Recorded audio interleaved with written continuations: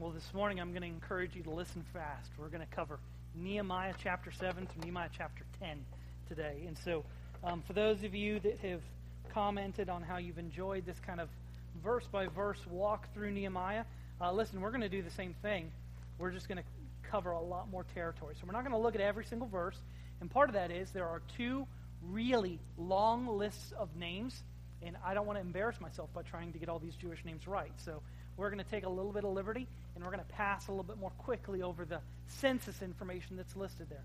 Now, we're continuing through Nehemiah, and we'll begin in chapter 7, but this series through Nehemiah is reinforcing, and it's really been quite a thing to behold, how things that we're talking about as a church for our vision for the future and things that Nehemiah dealt with, they go together like this. It's an amazing thing. And so when we talk about our mission to build strong families where every person is encouraged to put Christ first, we see that emphasis this morning in a really pretty fascinating way. I don't know that it could be more explicit. And so we have talked about not just a mission to build strong families, but a strategy to build strong. And so we've used the word build as an acronym. And you've heard this before, but you're going to hear it a lot because we want to drill it down. You know, they tell you if you're in business and you're going to visit somebody, you need to have an elevator speech. And the problem is, how do you summarize what a church does? You know, if you look at most churches' org charts, it's terribly complex. And so what we're trying to do with our Build Strong strategy is to give people a really easy way to talk about what we do as a church. And what we do as a church really is 3 actions and 2 results. We think that the Bible's crystal clear that we should believe together and worship. That's something that the Bible says. If we love Jesus, we love his bride. We don't forsake assembling together. So believing together and worship is important. And we're going to see that in a very special way in the book of Nehemiah today. We think it's important for believers to understand together in groups. Nehemiah had a big task, building a wall. And so he broke people up into groups to take this big project and to break it down into smaller bite-sized chunks. Our project is not building a wall. It's discipling the world. That's a big job. And one of the ways that we do discipleship is through groups, Sunday school, small groups, theology breakfast. And so we think it's important not just to believe in together in worship, but to understand in groups. The natural result of being involved in a church is finding a way to invest yourself. Your time, your talent, your resources, your treasures. We just talked about that. We give back because God has invested in us, and we want to be fully vested in God. So we give, not so like we get our name on a roll that says, you know, so-and-so, top giver. That's not why we do it. We do it because God has blessed us, and we want to be a blessing to others. The results of those 3 things, if we're in worship, in groups, and we're finding a way to serve, to give, to encourage, is that we will naturally be living out the gospel and learning in relationship to depend upon each other as a family.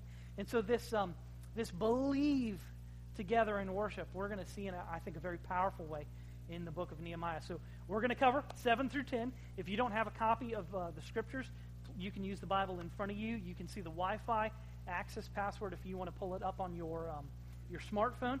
But in the Pew Bible, it'll be page 346.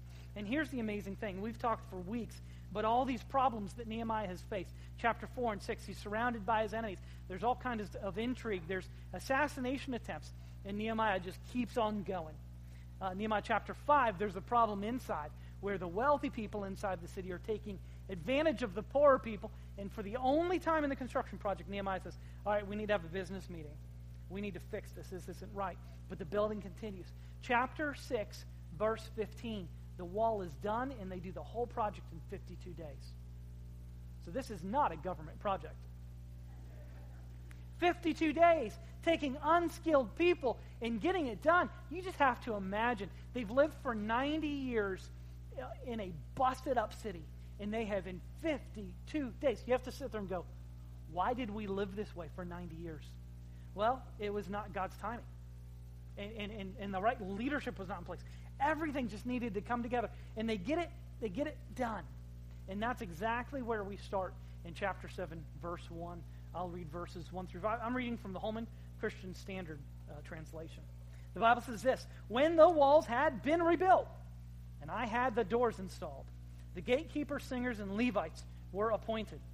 Then I put my brother Hanani in charge of Jerusalem, along with Hananiah, commander of the fortress.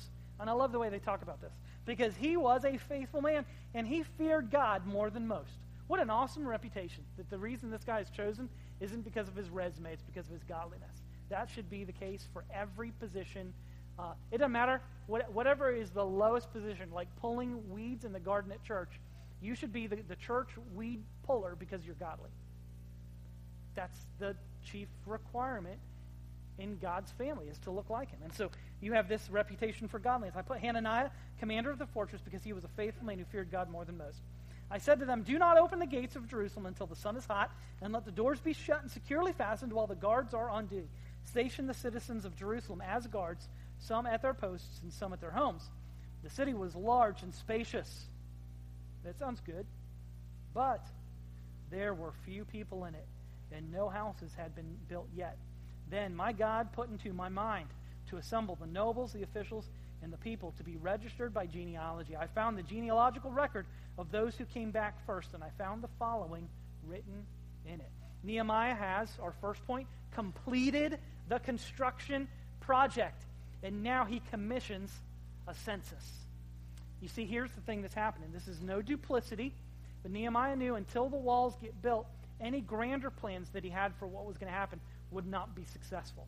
So now, 52 days, the wall is done. Now Nehemiah can go to phase 2. Now Nehemiah can go to the next level. And it says in verses 1 through 5 that the city is built. I mean, the walls are built. There's nobody living in it. And so he is wanting to revivify, to revive Jerusalem. And so they're going to start telling people, hey, it's a good idea to live close to the temple. So when it's raining and you go, well, I'm not going to go to church today, you don't have an excuse. You can use the covered walkway, and you can get right there. It's good for God's city to be populated with God's people. And so one of the things he wants to do is he wants to make sure that the gates function well. Now here's the thing that's really interesting. Who does he put in charge of the gates? Well, he says it's gatekeepers, but then he says the singers and the Levites. Well, where do the singers sing? At the temple. Where do the Levites do their thing? At their temple. And he says specifically, I want you to keep the doors shut. Now, think about this. Why would you keep the door shut to a city? Don't you want if you're under attack, you understand you keep the door shut. Why would you keep them shut under normal circumstances? There was some trade, and there were some things that were happening that were not above board. And Nehemiah wanted to make the business people coming into town wait.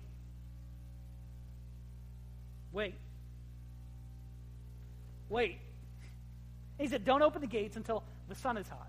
Now, I don't know what time that is. Sometimes in the summertime, it's like 8 o'clock in the morning, But he is trying to say, guys, listen, now that the walls are built, the walls are not just for defense. The walls are for separation. God's people are to be different. And while the temptation is for us to bow to the almighty dollar, the almighty shekel for them, he said, listen, we're not all about trade. I don't mind making them wait on us because we're going to be different. And I want everyone to have their devotions before we open up the gates for business. I want everyone to realize we're separate, we're different. And so he puts religious people in charge of the gates. This is not a civic job anymore. The Levites and the singers are in charge of it because they get it. And so Nehemiah says he wants to find a census because he wants to repopulate the city. And so he finds a census that Ezra put together in Ezra chapter 2. When Ezra came back from the Babylonian captivity with people, he has this list, and Nehemiah finds it. And here's the deal. Why is this census so important? Well, it depends on who you want to put in the city. And so Nehemiah wants to validate their Jewish credentials before they get to move in. This is God's city for the Jews, and he wants to make sure that everything is right. Who gets in, who gets out. And we begin to see that Nehemiah's focus changes from the walls to being very concerned about purity and very concerned about temple worship. And this has been his goal all along.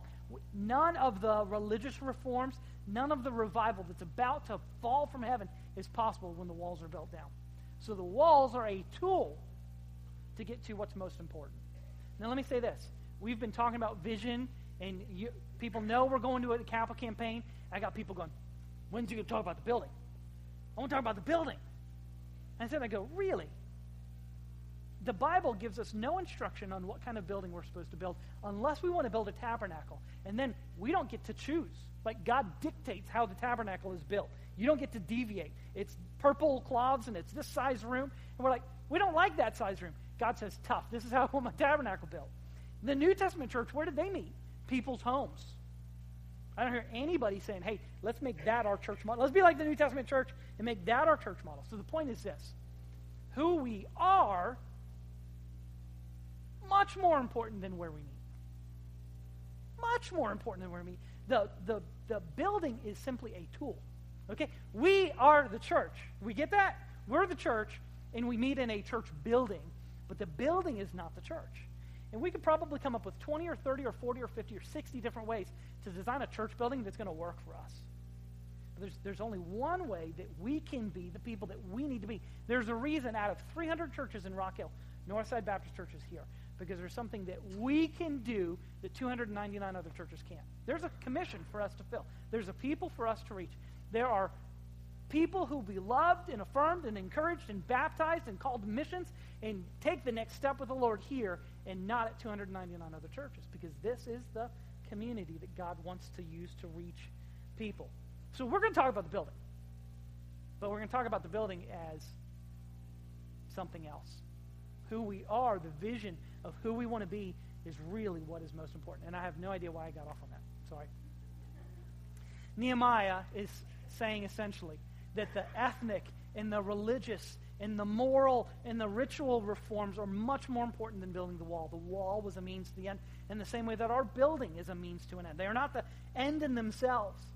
And one of the things that's neat from this point in Nehemiah chapter 7 is, with one or two exceptions, Nehemiah disappears from the rest of the book by his name. There's 13 chapters in Nehemiah. And at Nehemiah chapter 7, he kind of taps out, because now that it's religious reforms, Nehemiah has a figurehead role to play as the governor. But he says, I need a priest. And Ezra goes, yeah, I'm here.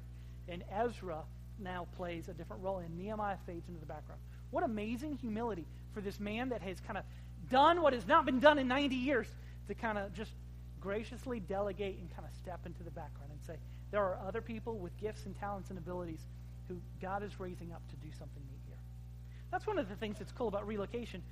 We're gonna realize our mission and be faithful to our mission in new ways that we don't even realize here. And God's going to raise people up. It's going to be a neat thing. And so at the end of chapter 7, Nehemiah's got this census. The work is all done. Everybody had come into the city, and they go back to their homes. And Nehemiah says, wait just a second, chapter 8. There's something important that's coming up. And so some good stuff. But we see number 2 that is part of this urban renewal project. Ezra steps up, and he brings counsel from God's word.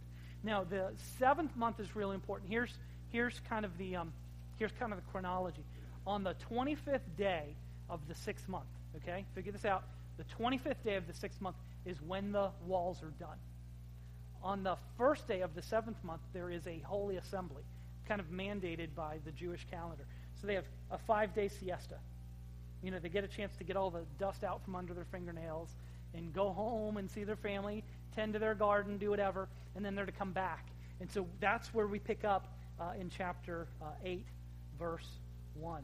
The rest of chapter 7, if you take a peek at it, it's just a big, long list of names, and I would get tongue-tied trying to get through all of them. But it is the census that Nehemiah has said that he has found.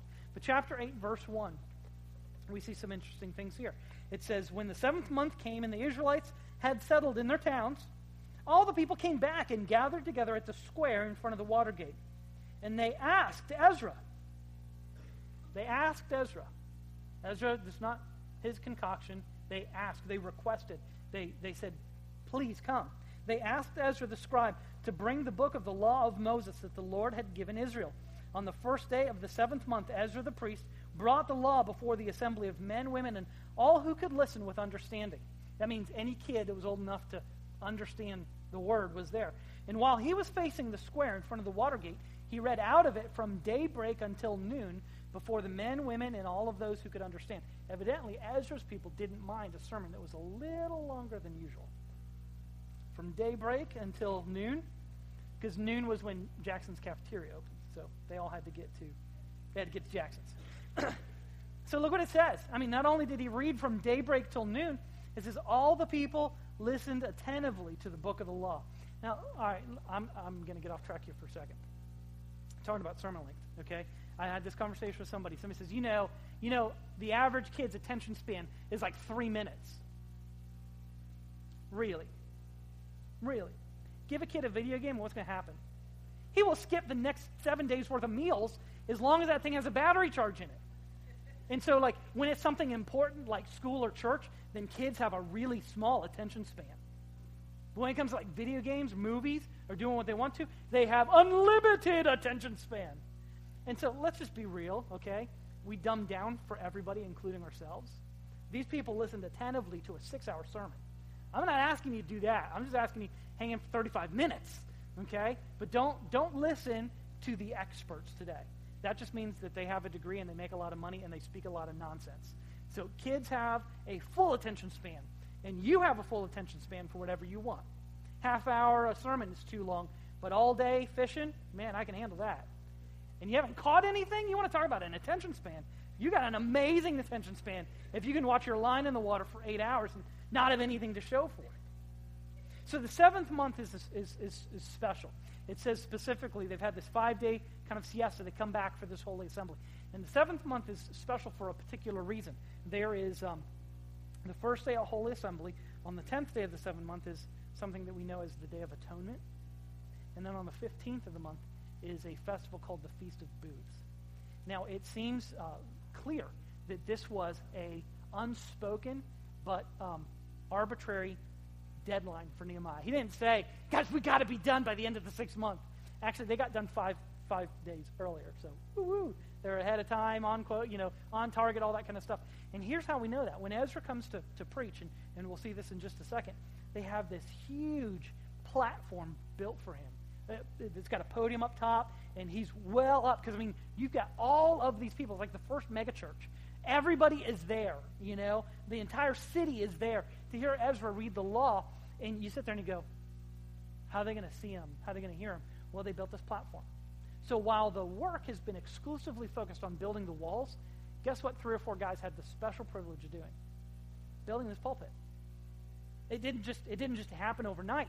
There was some forethought that went into it. So Nehemiah, while the work on the wall was going, and everybody thinks he's exclusively focused on this, he's building a pulpit for what is next. He's preparing for the next step. It's just an awesome thing to see. And so they have this assembly, and we see some amazing things that happen. They read from the law, the Pentateuch, specifically Deuteronomy. They do it for hours, and they don't just read it, they explain it. Listen to what it says. In verse 4, Ezra the scribe stood on a high wooden platform made for this purpose. Mattathiah, Shema, Anaiah, Uriah, Hilkiah, and Maaseiah stood beside him on his right. And to his left were Pedaiah, Mishael, Malchijah, Hashum, Hashbaddanah, Zechariah, and Meshullam. That's why we didn't read chapter 7. So Ezra, he opened the book in full view of all the people, since he was elevated above everyone. And as he opened it, all the people stood up. Ezra praised the Lord, the great God. And with their hands uplifted, all the people said, Amen, Amen. And then they bowed down and worshiped the Lord with their faces to the ground. Now, I'm not trying to turn you all into Baptist-costals, okay? Here's the deal. If you know anything about ancient Near Eastern religion, it is very bodily. It's just expressed bodily. In Jerusalem, they have a place called the Wailing Wall, because when you're praying for something that's heavy, you make it clear what you're praying about, because you wail, you weep before God. And so they raise their hand, they put their feet to the ground, and when things are really bad, they wear like a burlap sack, and they pour ashes on their head. They're just very bodily. Their repentance and their excitement, their exuberance is demonstrated through not being able to sit still. They've got something going on. So here's the thing. There are some of you that are a little more free with your expression of worship. Hear me clearly. That's okay. So those of you that have a problem with that, you are the ones, the few that are a little more expressive, they're not the ones with the problem. The problem is the ones who think that that's the problem. So that doesn't mean you have to do this or jump or do anything. You can hold on to the pew, you can hold your Bible, you can cross your arms, you can do whatever. But we can't, different strokes for different folks. We can't look down on people who are maybe a little more physically expressive in their kind of way that they talk about worship. And so they didn't just read it, they explained it. He's got all these people on his right and on his left with these weird names, and the reason he needs all these people up there, he's got a teaching team, is because the Old Testament scriptures were written in Hebrew, and none of the people spoke Hebrew anymore. Because when they got captured in taken into captivity, they learned Aramaic. So if Ezra's going to read God's word, he's going to read it in Hebrew. But then he's got these teams of people going out among the crowd and translating it into Aramaic, because it's not just enough to hear the word of God. You have to understand it. And one of the things that we see here is that ignorance makes it impossible to serve and please God. We're going to see lightning strike here in just a second. And the people are going to be heartbroken out of all of the ways that they have been disobedient to God that they didn't even know about. And as God's word is read and they hear God's desire to bless his people, and that the only reason they're not receiving God's blessings is because they have rebelled, they're heartbroken. They go, look at the condition we're in. And you know what the worst thing is when you realize that the wretched condition you're in is your own fault. There is no one else to blame. And so their ignorance has made it impossible for them to serve and please God. And as we see as a consequence of this reading, you cannot know what you don't know. And part of the purpose of the proclamation of God's word is to help us know what we all should know, to make us accountable, to give us a standard to which we're aiming for. So our third point, Ezra's counsel brings a God-wrought conviction and confession of sin. It wasn't just read, it wasn't just understood, it had a deep impact. We're going to look at verses 9 and 10 of chapter 8 and verse 12. Look at what it says here. Nehemiah 8, verse 9 and 10.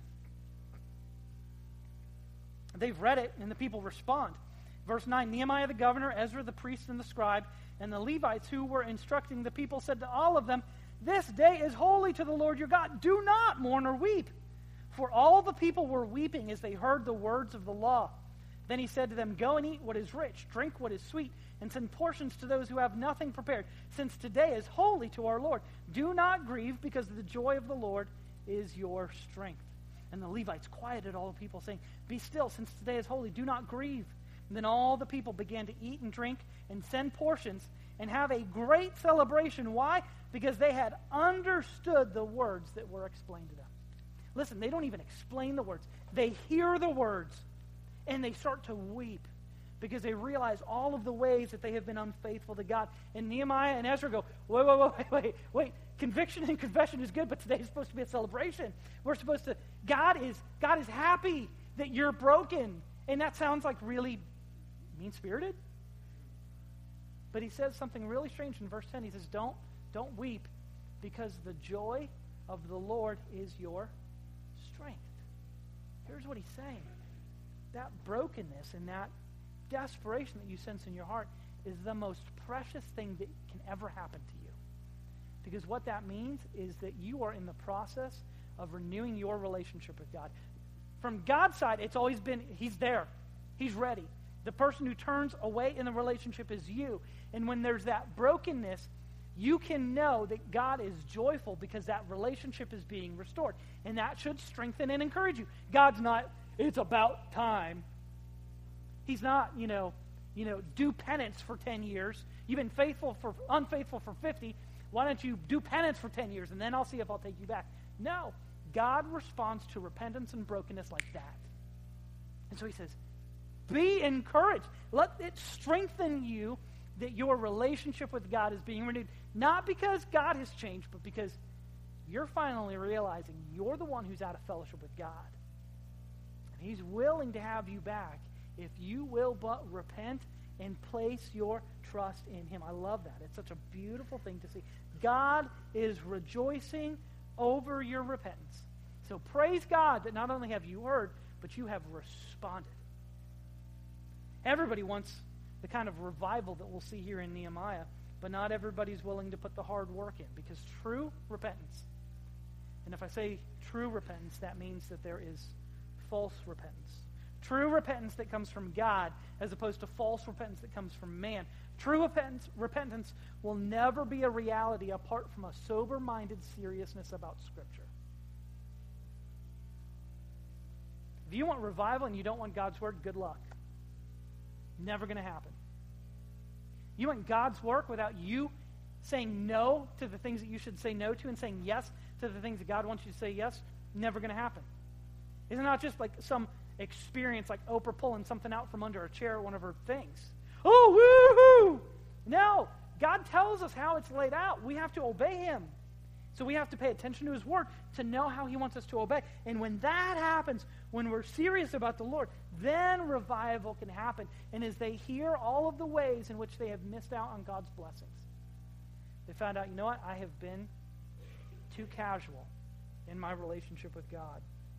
I have been too unconcerned about the things that God says that I should be concerned about. I have, in my heart, had a deep-rooted unwillingness to allow God to be king because I want to do what I want to do. The place where these Jews find themselves is not all that different from the places where we find ourselves. How do we know that they were repentant? Not simply because they cried. Crying is no mark of emotion is no mark of repentance, because you can get over it just as quickly as you get into it. We see obedience on these people's parts. Look at verses 13 and 14. So the first day, Ezra reads the law. The people start freaking out. They're weeping and mourning and says, no. Today's a day of celebration. Day 2, verse 13. On the second day, the family leaders of all the people, along with the priests and the Levites, assembled before Ezra the scribe to study the words of the law. First Bible study that we see in Nehemiah's book. And they found written in the law how the Lord had commanded through Moses that the Israelites should dwell in booths during the festival of the 7th month. So they proclaimed and spread the news throughout their towns and in Jerusalem, saying, go out to the hill country, bring back branches of olive, wild olive, myrtle, palm, and other leafy trees to make booths, just as it is written. They say, hey, listen, we've neglected the word for all this time, and it just so happens that it's September, October, and the Bible says in like a couple days we're supposed to build these tents. We're supposed to build these little lean-tos. So we're going to do it. All of us. Kids, parents, grandparents, great-grandparents, everybody from 2 years old to 92 years old. We're not going to vote on it. We're going to do it because we want to be obedient to the word. Look at verse 17 and 18. The whole community that had returned from exile made booths and lived in them. They had not celebrated like this from the days of Joshua, son of Nun, until that day. And there was tremendous joy. Ezra read out of the book of the law of God every day, from the first day to the last. And the Israelites celebrated the festival for 7 days. And on the 8th day there was an assembly according to the ordinance. Much joy, full participation, and rejoicing in the fact that for the first time in a long time, they had been fully obedient to what God wanted for them. And isn't that a crazy thing to think about? It says that they've not celebrated in this way since Joshua. You know, Nehemiah is the last book of the Old Testament. The last book. It is the, you can hear the hinge squeaking as the Old Testament book is closed. And it says they've not worshipped this way since Joshua. Well, where's Joshua? All the way at the beginning conquest of the Holy Lands. And it says for all this time. And you sit there and go, wow, that's a lot of time and not being obedient to the Lord. And I just go, okay, when was the last time you knew that you had been fully obedient to what God wanted you to do? When was that? What an awesome thing to know that what you were doing and what Scripture wanted you to do lined up. Now, chapter 9, verses 1 through 38, it's one big, long prayer. And we're not going to get into that, but I will say this. One of the things that's awesome about it, this is the time for the conviction and the confession of sin to really happen. After the celebration of a renewed relationship with God, chapter 9, verses 1 through 38 goes through this prayer. And it is the best. If you want to get a kind of an overview of the Old Testament, read Nehemiah chapter 9. You don't even need to read the whole Old Testament. Read Nehemiah chapter 9, and it recounts their whole history from the call of Abram to the slavery in Egypt, to the rescue by Moses, the conquest by Joshua, the beginning of the judges and the kings, to the exile. And basically, the recurring refrain is, we have been unfaithful and rebellious, but God has always been faithful. That is the story of the Old Testament in a nutshell. And so in chapter 9, you see this great prayer. It's the fullest recounting of Israel's past. And chapter 9, verse 38, closes with this admonition that, you know what, in view of all of this, in view of God renewing a relationship with us and us praying this prayer of confession and repentance, we're going to cut a covenant. We're going to make a covenant. And in chapter 10, verses 1 through 27, it says all of the leaders of the people are going to kind of initiate this covenant. So, you know, the governor and the priests and the Levites and all the city officials, they're going to sign it. But in verse 28, we see that, 28 and 29, we see that this covenant was something that impacted the entire community. Verse 28, the rest of the people, the priests, Levites, gatekeepers, singers, and temple servants, along with their wives, sons, and daughters, everyone who is able to understand and who has separated themselves from the surrounding peoples to obey the law of God, join with their noble brothers and commit themselves with an oath to follow the law of God given through God's servant Moses and to carefully obey all the commands, ordinances, and statutes of Yahweh our Lord. They say we're going to have a solemn assembly where we're going to commit to doing what God wants us to do. And what are they committing to do? All the things that God has said in the law. But then they recognize that there's a thing called a besetting sin. Do you know what a besetting sin is? It's the one that's got its hooks in you, and it's really hard to get the barb out. Okay? You ever, you catch a fish, and they're not really easy to get off the hook. That's the whole point. You've got a little barb that when it gets in there, you got to find a way to get that barb out. There are some sins that are not a temptation for you whatsoever. Some of you are so kind, I can't ever imagine you getting angry. There are other people, we call them hotheads. You know what happens? Like, you don't say hi to them the right way. And they're like, "Arr, arr." Somebody they don't know cuts them off in traffic, and their day is ruined because they're a hothead. And so, here's what happens. A hothead's besetting sin is anger. And it's different for everybody. It might be pride. It might be all kinds of things. And so they are committing to be faithful to all things. But they go, you know what? There's 3 things in particular we really need to pay special attention to. So the remainder of chapter 10, they call those out. You know what they are? Look at chapter 10, verse 30. We will not give our daughters in marriage to the surrounding peoples, and we will not take their daughters as wives for our sons. What are they saying they're going to do? They're saying that they are going to take God's plan for marriage seriously. They're going to do marriage God's way. What was the problem with Israel? Is that they never really fully understood what it meant to be in the world, but not of it, to be separate from the pagan nations around them. And the reason it was not, the reason they were not to marry women from surrounding countries wasn't because they weren't good looking. It wasn't because they didn't have wealth and it might be beneficial. No, it was because they worshiped foreign gods. So we think it's really novel to say we want to be a church that builds strong families. But you know what? This emphasis on family ministry, it's nothing new. It goes back to King Solomon. Solomon, the wisest man in the world, ended up with a terrible testimony because who he married. He divided his heart and allegiance from Yahweh alone to all the gods of his wives. And so listen, here's the thing. As we go into this vision, as we begin to understand the impact and the implications that it has, it means that every Sunday, husband and wife, when you come to church, it's a chance for you to renew your vows. Every Sunday. And you know what? Some of you need it. You need to say, I forgive you. You need to say, yes, I understand. I fully understand that you are not perfect. Yes, I fully understand that you are not God. We need to renew our vows. Listen, if Christians would have done family better and stood for what is right, stronger, our country may not be in the problem mess that it is. Young people, we got a lot of young ones here, all right? And I know, like, if you're, like, single digits, like, if I say the M word, marriage, you're like, ew, okay? Listen to, in the words of a wise man from The Princess Bride, listen to me now and hear me later. Don't marry someone who is less committed to Christ than you are. It will mess you up. And you may not get out of the mess that you're in for decades. And then you sit there and go, you're an old man. Listen, almost every week I have someone who sits in my office. And listen, they said for better or for worse, not me. And they know what the for worse is. They got to be committed. They said the words before God and before witnesses. So just because he's a jerk doesn't mean you get to go. Jesus suffered for you, well, maybe you're going to suffer in your marriage. And maybe you should have asked God who he wanted you to marry. It's too late now.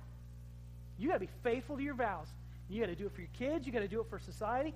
Because I'll tell you, divorce and adultery is a bigger threat to the church in America than homosexuality is.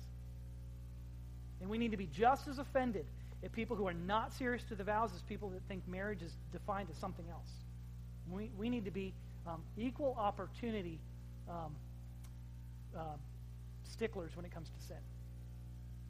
Just because yours is heterosexual, well, you get a pass.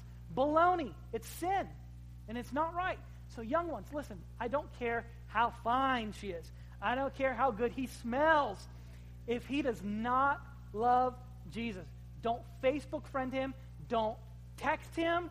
Don't do anything. Don't get that ball rolling downhill at all.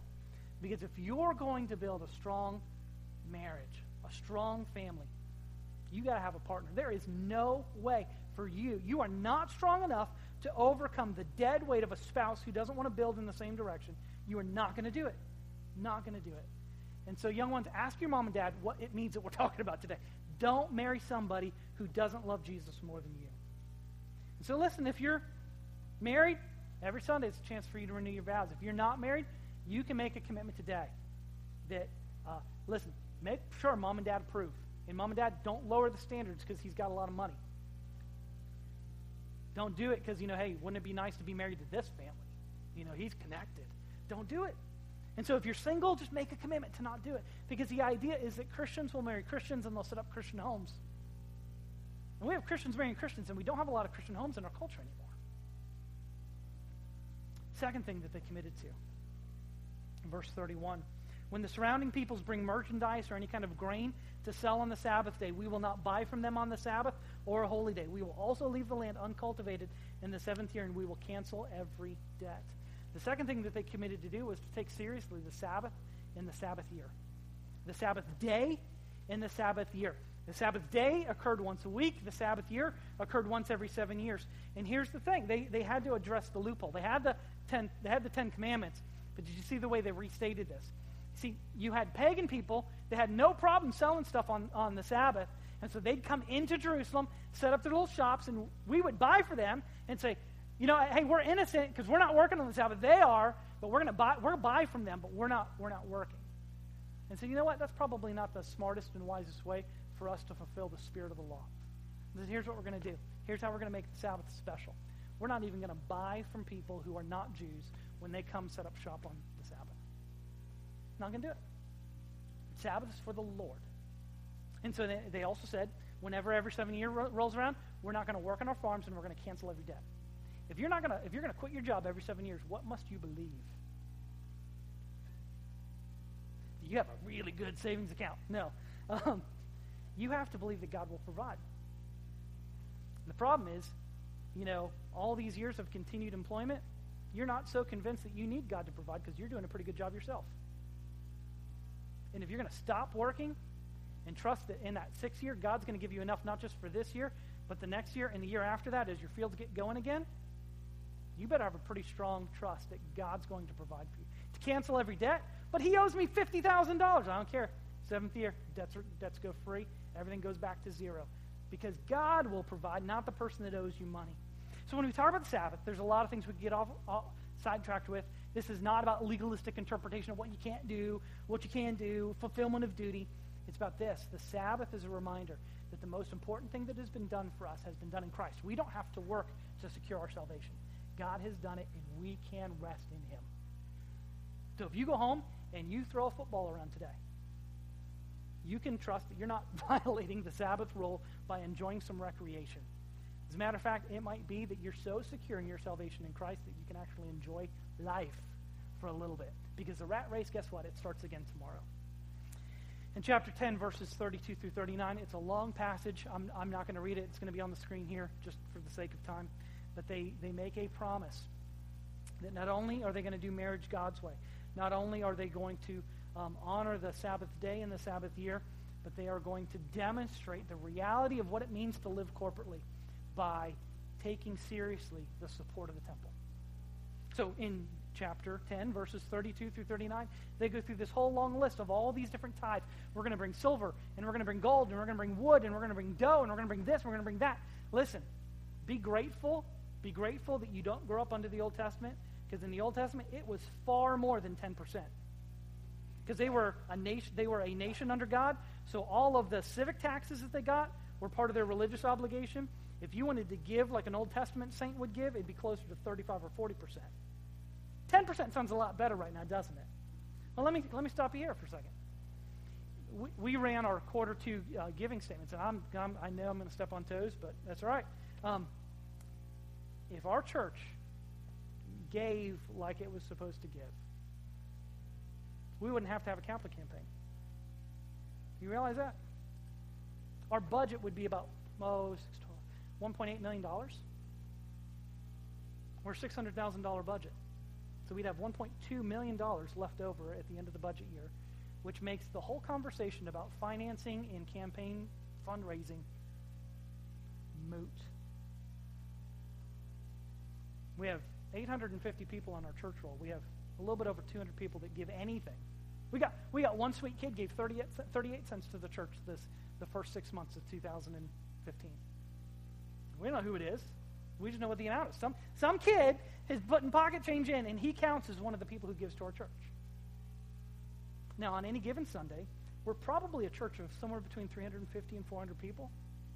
But even the people that benefit from the ministry of our church don't support the ministry of the church.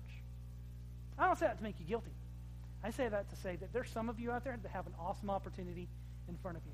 You have the opportunity to give a little bit of your money and show how you are dependent upon God, not on your employer, for your livelihood. It's an amazingly liberating thing, because every week you'll look at your bills and you'll look at your money and you go, yeah, I'm really tempted to skip this week. But if you don't and you're faithful to God, you'll find, amazingly, that the pot never runs out of oil. You always have enough to get done what you need to get done. So here's the thing. We talk about these things, and what we want to do, we want to believe together in worship. We want to see the kind of energy in worship and the kind of repentance and conviction that they have here. We want to build strong families. So when he says we're not going to intermarry, we go, amen. We like that. We want to see people invest. We want to see people invest their time, their talent, their treasures, their resources. And he's saying the people made a commitment to support the temple generously. Not a need for anything. And I see so many things in Nehemiah's leadership that is important for us in our day and age. They looked at everything they had, their time, their life, their health, their wealth, their abilities, their influence, as gifts from God that they were to steward for his glory and for the betterment of people. God always had first claim on everything that they had. And so in some ways, while the New Testament Jews would never have stated it this way, we need to do the very thing that they were wanting to do. Their desire in Nehemiah's day was to put Christ first in all things. Why do we say what we say about marriage? Because marriage ultimately isn't about you and your spouse. It's about Christ and his bride. Why do we say that it's important for you to support the temple? We don't have a temple nowadays. But the Bible says, forsake not your assembling together. And if the Bible expects you to show up, it expects you to give up. Why do we say that it's so important to remember the Sabbath? Because the Sabbath is a reminder that God has provided everything, life and breath and redemption. There is nothing that we have provided for ourselves. And so the whole point in all of these commitments is that Christ be first, that we are known as a people who live unashamedly and explicitly for the Lord. And that shows up in our pocketbook. That shows up in our day timer. That shows up in our marriages. That shows up in our parenting. That shows up Monday through Friday in our workplace. That shows up in our neighborhood. Because we can't piecemeal our lives together and be faithful here and not faithful here and say, God, just be happy with what you get. Because he doesn't want a part of you. He wants all of you. And when you understand that, you're well on your way to putting Christ first. Pray with me, please. God, we do desire to put you first. And the truth is, our best spiritual desires get choked out by all kinds of things. We are victims of the good, and we consistently forsake the best. So God, there's even some among us here today that when they hear this language about putting Christ first, that they don't even know where to begin. Here's the great thing. You have said the joy of the Lord is our strength. So these people that are struggling here today, I pray that you would help them to understand whatever it is that they're going through right now. If you are tugging on their hearts and wrestling with their minds, that today, even the discomfort that they're in right now can be a source of tremendous blessing if we just understand and commit to living with you as our Lord. So God, for those of us that perhaps are unclear or perhaps have just gotten off the path, God, may today be a day of renewal. For the rest of us, Lord, help us to understand that your plan really is the best idea. You tell us that in our mind, man plans his way. Lord, it's ultimately you who directs our steps.